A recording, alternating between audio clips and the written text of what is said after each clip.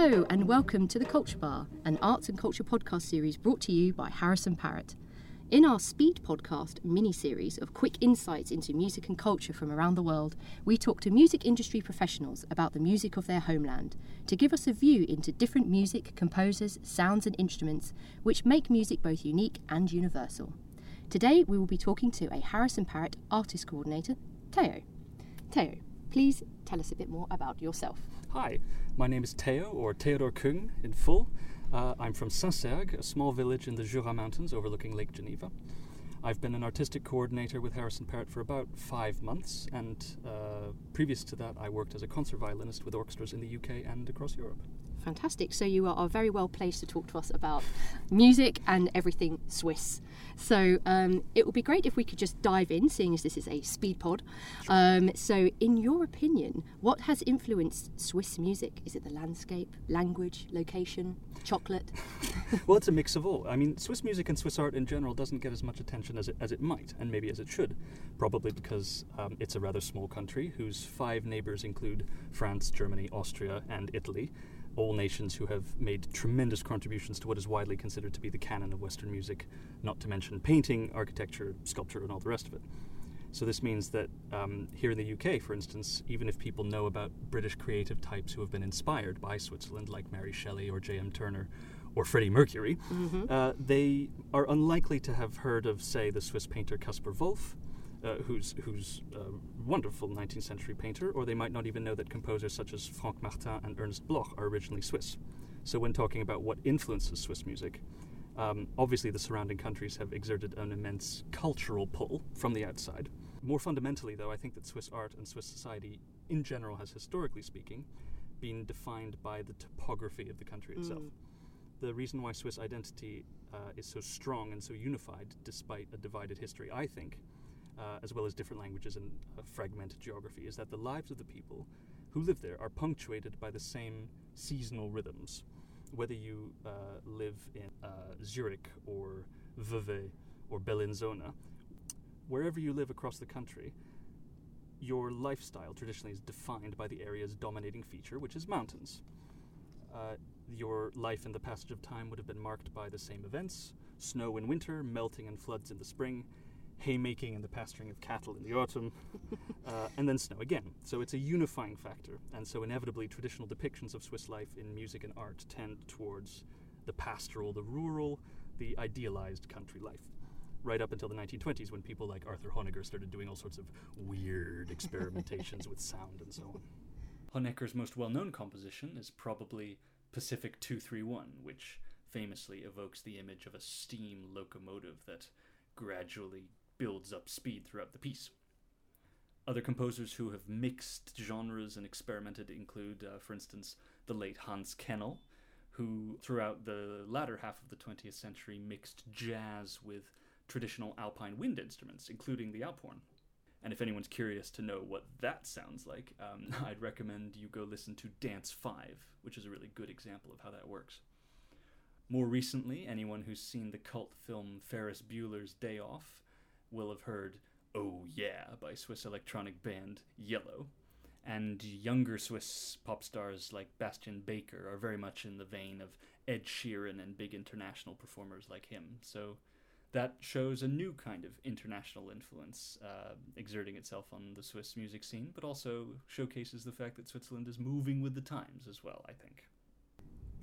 Oh, that's fascinating. I feel like I've had an entire history of Switzerland in one go. So no, thank you very much. That was very, very descriptive, and I have a really beautiful view of Switzerland actually in my mind from a cultural perspective, which you don't always get. You know, like you said, when I think of Switzerland, I always think of mountains. Well, exactly. Yes. And lakes. Yes. Well, I mean, I think 90 to 95% of the country is technically uninhabitable because it's either mountains, lakes, or forests. Oh, wow. Okay. Which leaves precious little to do your sculpting and your music writing. Absolutely. And I suppose that makes it all the more important, actually, doesn't it, to utilise it? So, yeah. But we're lucky in the sense that our national character has a very strong image in the public mind. Yeah, absolutely. And moving from that, so are there any sounds that define Swiss music? Yeah, well, within this pastoral idea, the first thing that comes to mind is probably what we call Ländlermusik, which is country music or folk music, with the usual bells, alp horns, accordions, and ubiquitous yodeling everywhere, of course, that sort of thing. But actually there's a rich tradition of music that's much more textured and interesting than the commercial stuff that was formalized in the 19th, early 20th century.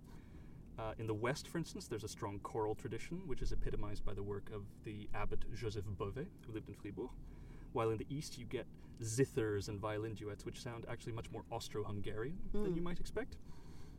Incidentally, a huge collection of songs was transcribed in the early part of the 20th century by a woman called Hanni Christen, and some of the earlier traditional songs have some very dark and melancholy undertones, which, well, as a violinist, I've always loved traditional Irish and Scottish fiddle music. And a song set to words by Rebbe Burns called John Anderson, My Joe. I don't know if you know it. I do, yeah. And I will briefly inflict my voice on your listeners. So it goes, John Anderson, me Joe, John, when we were first acquaint, your locks were like the raven and bonny brew was spent, something like that. And there's a Swiss song called the Gukesberglied, which goes back at least to the 17th century, possibly earlier, which goes, Sie schaben am Anschuferde, Simmeliberg und Vreneli opem Gukesberg, which has a very similar character and melancholy and minor key and all that sort of stuff. So it's not all sort of, higgly-gaggly, joyful sort of stuff. And cowbells. Well, exactly. Although there is that too. Oh, really? Oh, yeah, sure. There's a valley in Schwyz, in one of the cantons called Schwyz, where my father's from, called the Murttal, which is stuck at the back of a valley. It's very inaccessible. And it's a place where you still get traditional cow herding, and they make the bells by hand. And you're supposed to be able to tell who made the bell by the sound that the bell makes. That's amazing. Apparently. And did your father make a cowbell? No. So you don't have a family cowbell that's your unique sound? No, but we have a goat bell. Oh, wow, which my mother would ring because we lived, this is going to sound a little bit strange, but we lived at the top of a hill at the back of a small village. And we would often be roaming around in the woods, and in order to let us know that it was lunchtime or dinner time, she would just ring the bell very loudly. That's perfect. I love that idea. So that's your kind of reference to a Swiss sound, your yes, mother's exactly. goat bell. So, it all started. Oh, quite, yeah. And so I suppose that segues quite nicely onto, are there any instruments that you can only find in Switzerland, or is it mostly taken from the other surrounding countries?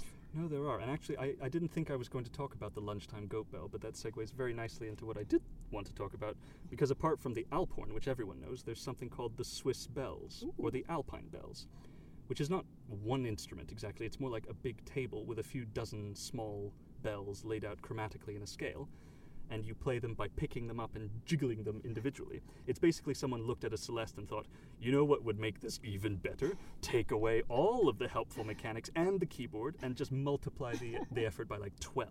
And that would be brilliant. I mean, it's a bit silly, but I think usually it's only performed as like a showcase piece. I don't think there are many serious alpine bells soloists. You never know. It Maybe could come in back. The future. Yeah, exactly. And can you tell us about one or two composers or soloists who exemplify Swiss music? Yeah, well, I've already mentioned Ernest Bloch, and the music he wrote inspired by his own Jewish heritage is very well known, especially perhaps the Baal Shem suite. But there's also some very interesting secular stuff that I would definitely recommend, such as Paysage, or landscapes, and Dans les montagnes, literally in the mountains, which tie into a lot of the themes that we've discussed.